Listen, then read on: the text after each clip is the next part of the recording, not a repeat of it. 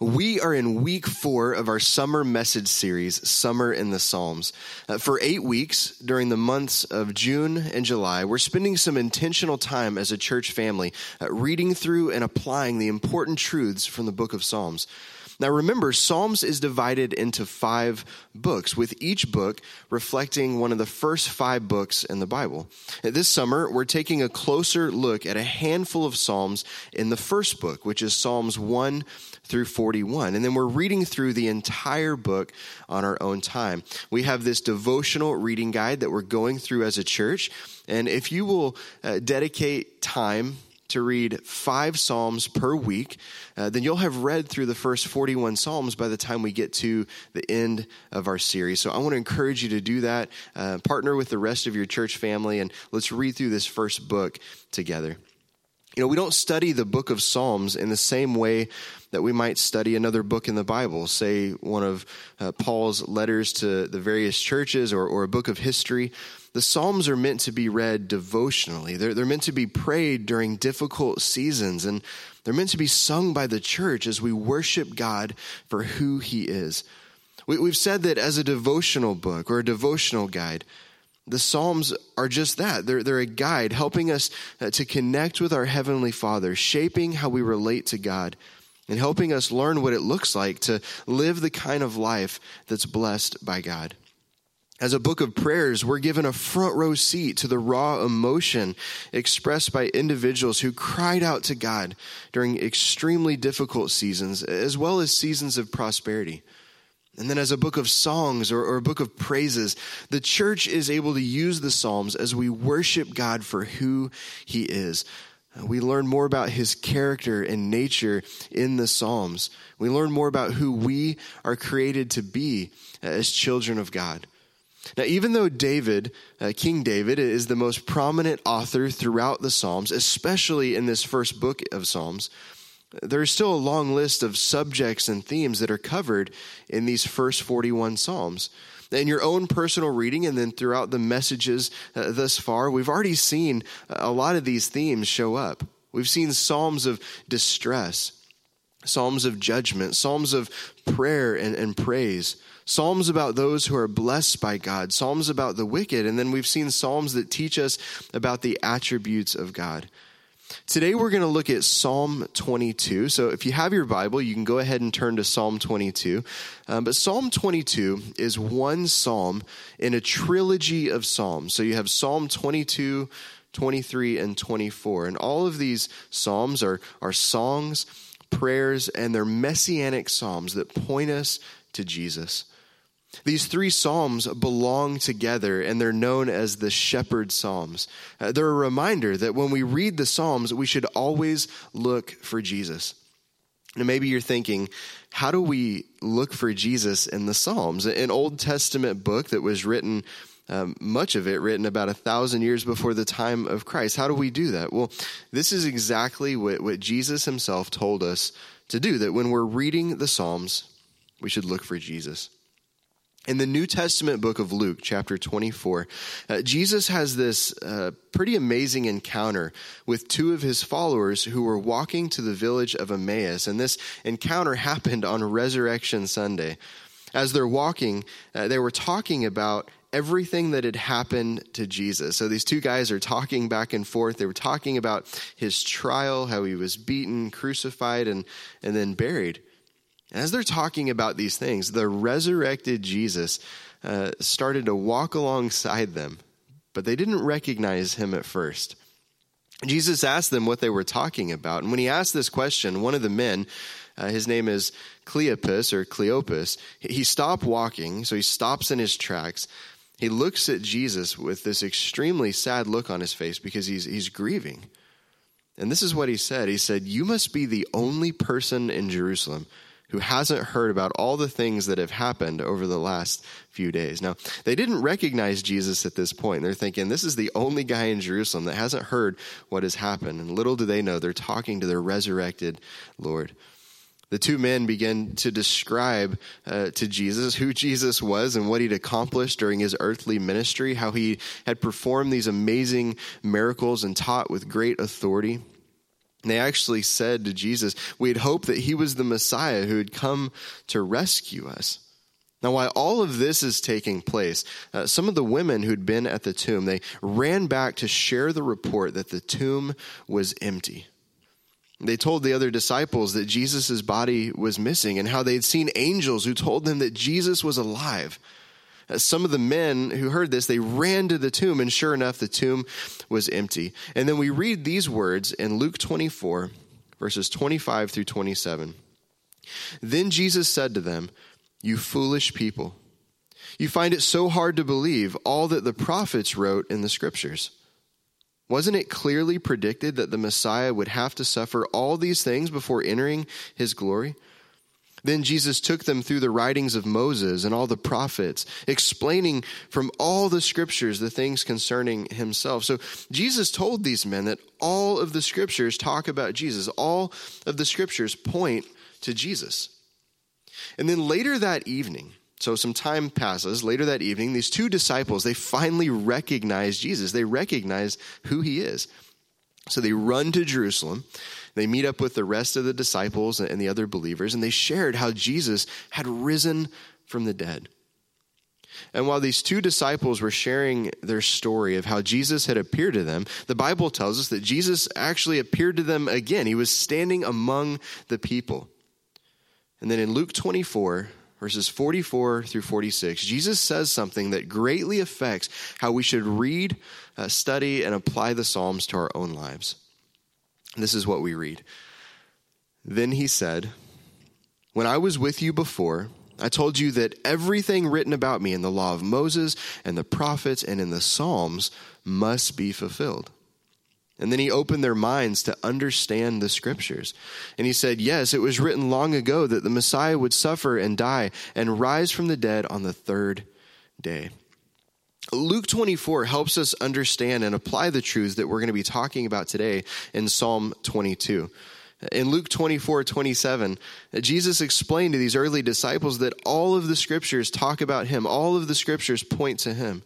Jesus verifies that the Old Testament is the word of God and that all of God's word points to Jesus. And then in Luke 24, verse 44, Jesus gets specific.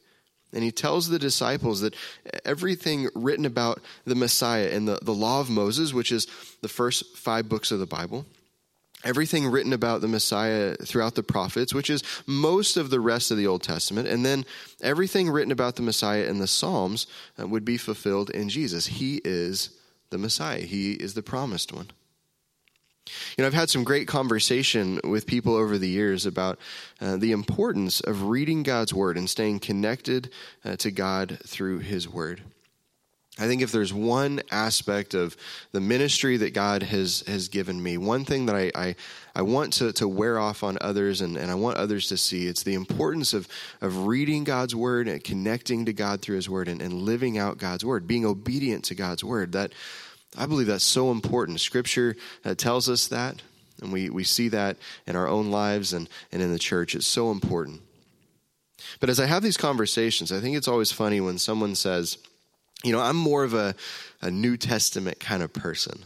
Or another person might say, I'm really more of an Old Testament kind of person. My wife and I have had these conversations many times. To be honest, you know, I'm more of a New Testament kind of person. I just enjoy reading and teaching from the New Testament more. She's more of an Old Testament person. She loves the history and the stories, and she really gets into that. But I don't know that either of those are the right approach. You know, Jesus is saying, if you're a follower of Jesus, if you're in Christ, you should be a Bible kind of person because all of God's word points to Jesus. So if you're a follower of Jesus, the Old Testament is worth reading and meditating on and applying because Jesus vouched for the Old Testament. Even if it's hard to read in certain places, and it certainly is. There's some things in the Old Testament that personally I wish weren't there, or some things that I just really have a hard time wrapping my head around. Even if it's hard to read in certain places, it's going to help you grow in your faith and in your relationship with God. So Jesus told us to look for him in the Psalms, and that's one of the reasons that we're reading through this first book in the Psalms this summer. You know, we don't want to just learn about Jesus. You know, we should certainly do that, but we want to learn from Jesus to live like Jesus. We want to learn from Jesus what it means to develop a prayer life and to grow in our relationship with God and to serve others, to be compassionate, to be the hands and feet of Jesus. We want to live like Christ. And that's what being a disciple is all about, learning from Jesus to live like Jesus. So with this as an introduction, I want to invite you again, turn your Bibles to Psalm 22, 23, and 24. These three Psalms are a trilogy of Psalms that are called the Shepherd Psalms. They're called the Shepherd Psalms because each Psalm talks about the role of Jesus as our shepherd. Now, in the Shepherd Psalms, we see Jesus as the Good Shepherd. That's Psalm 22. We see Jesus as the Great Shepherd. That's Psalm 23. And we see Jesus as the Chief Shepherd. That's Psalm 24. Now, Psalm 22 is where we're going to see Jesus in the role of the Good Shepherd. That's where we're going to spend the majority of our time today. But after the message today, I want to encourage you to read Psalm 23 and 24. But as the Good Shepherd, what we're going to see today, Jesus lays down his life for his sheep, and he secures our salvation. Now, the New Testament verse where we get this phrase or the title, the Good Shepherd, is found in the book of John, chapter 10, verse 11. It says, I am the good shepherd. The good shepherd sacrifices his life for his sheep. So these are the words of Jesus. He's saying, I am the good shepherd, and the good shepherd sacrifices his life for his sheep. In this same passage, Jesus goes on to explain how a hired hand wouldn't lay down his own life for the sheep. Instead, a hired hand would abandon the sheep. He would do that at first sight, the first sight of trouble, because the sheep aren't his. A hired hand works only for the money. He doesn't really care about the sheep. But as the good shepherd, Jesus knows his sheep, and his sheep know him. They recognize his voice. They go where he leads them to go.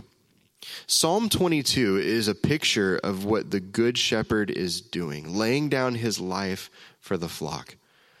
So before we read from Psalm 22, you need to know that Psalm 22 is the clearest description of crucifixion that we see anywhere in the Bible.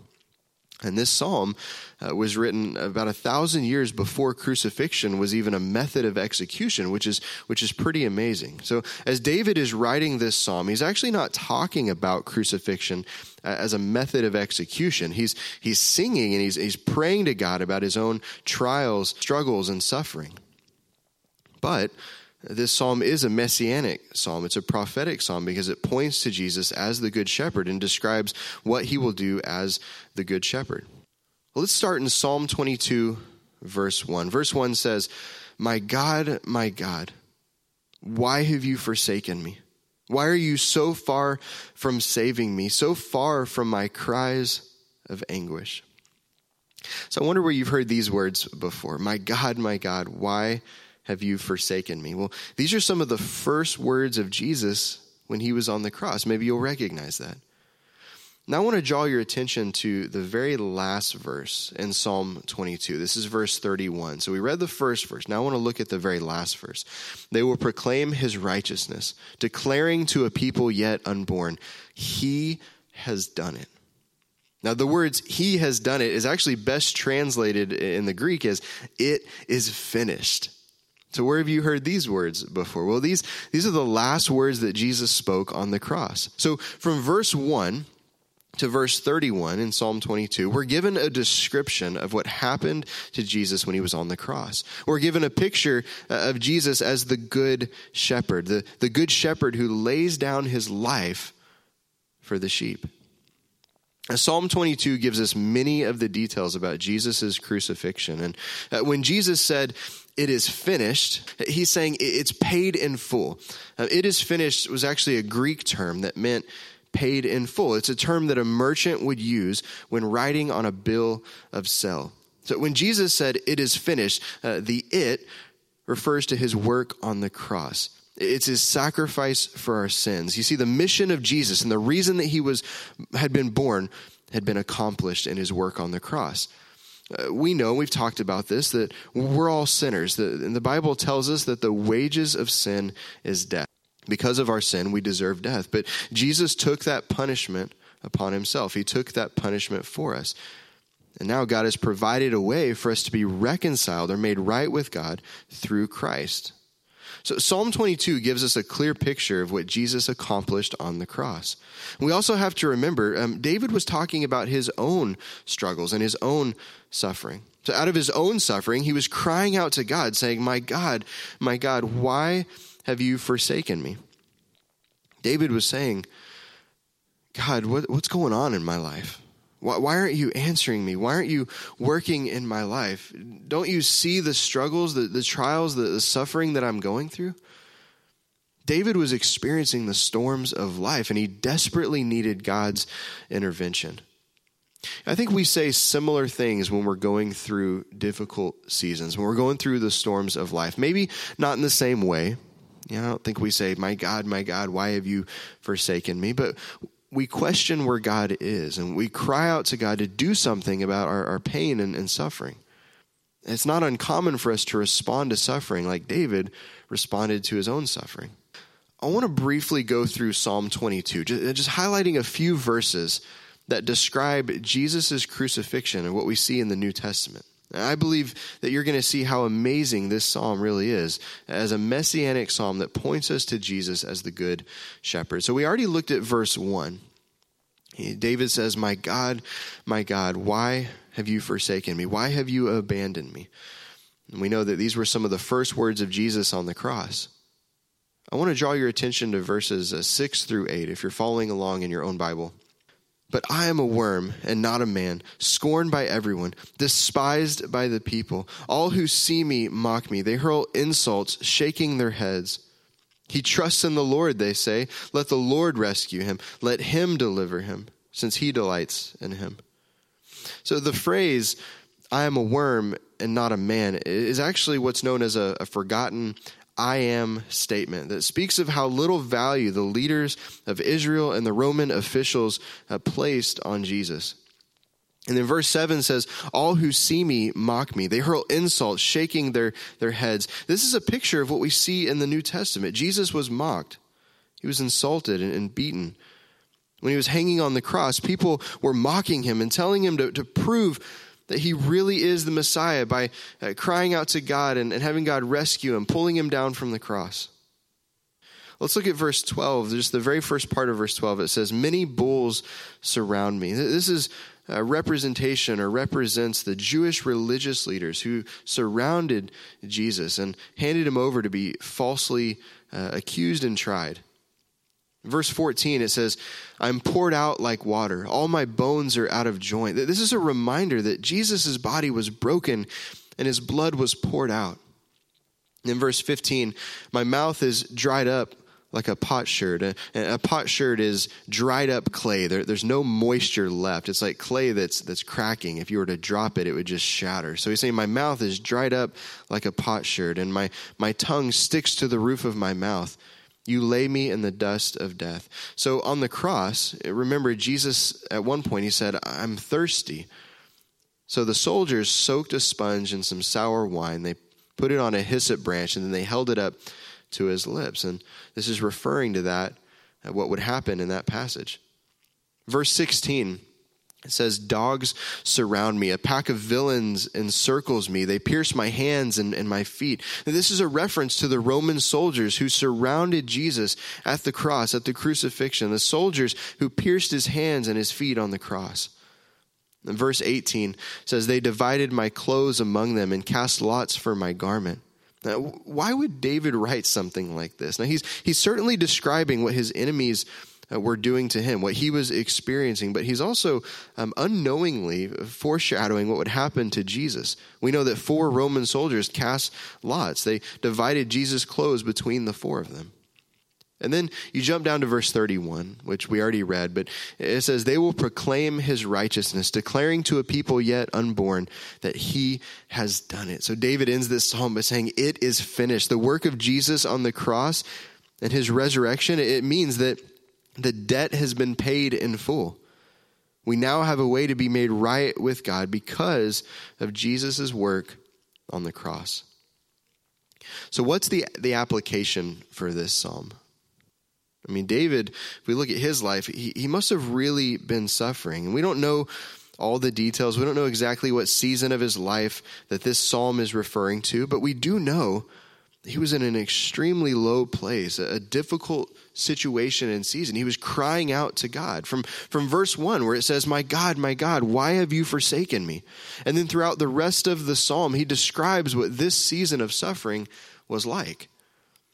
I think we can all relate to what David was saying to some extent. We've all gone through difficult seasons where we desperately needed the Lord. I think it'd be easy for us to look at this psalm and also think that, David had given up on God or that God had completely abandoned David. But really the opposite is true. The way that David was writing this, he wasn't saying, God, why have you given up on me?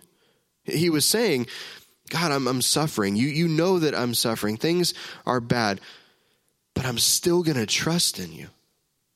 So in the first two verses, David says, my God, why have you forsaken me? Why are you so far from saving me? I cry out by day, but you don't answer. But then listen to what David says in verses 3 and 4. This is so key. He says, you are enthroned as the Holy One. You are the one Israel praises. In you, our ancestors put their trust. They trusted and you delivered them.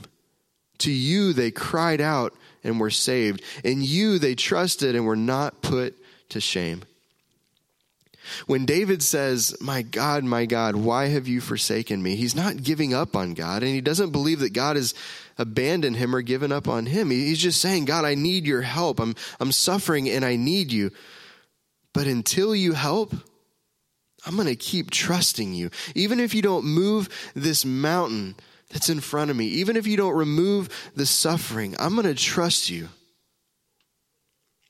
Jesus said, my God, why have you forsaken me? He said those words on the cross, but we also know that a little while later, he said these words, Father, into your hands I commit my spirit. Jesus trusted his heavenly Father. David, through his example, he trusted his heavenly Father. For us as the church today, we have this awesome promise that God will go with us over the mountain. He'll go with us through the valley, and he'll be with us in the storms of life, even when it feels like he's not there. We can't always rely on our feelings. Our feelings will fail us, but the promises of God won't. Even when it feels like he's not there, the message for us today is this: keep trusting in the Lord. In the New Testament book of 1 Peter, chapter 1, verses 6 and 7, it says, so be truly glad. So this is kind of that attitude that we should have. It says, be truly glad. There's wonderful joy ahead, even though you must endure many trials for a little while. These trials will show that your faith is genuine. So we want that genuine kind of faith, and we're going to have gladness and be joyful even through those difficult seasons. And then it says, it is being tested as fire tests and purifies gold, though your faith is far more precious than mere gold. So when your faith remains strong through many trials, it'll bring you much praise and glory and honor on the day when Jesus Christ is revealed to the whole world. And then one of my favorite couple of verses in Romans 5, 3 and 4, it says, not only that, but we rejoice in our sufferings, knowing that suffering produces endurance, and endurance produces character, and character produces hope.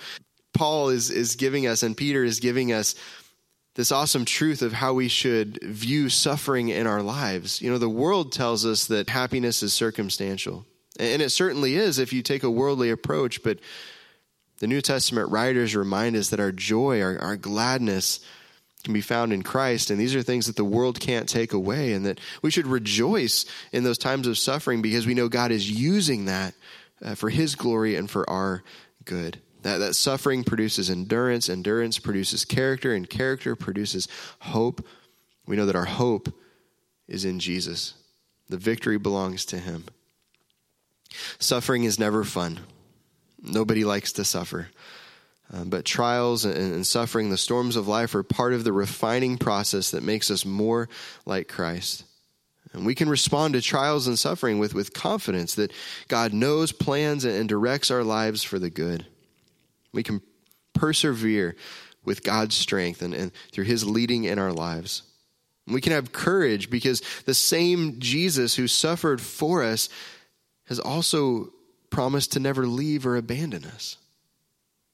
The same Jesus who suffered for us has also promised to never leave or abandon us.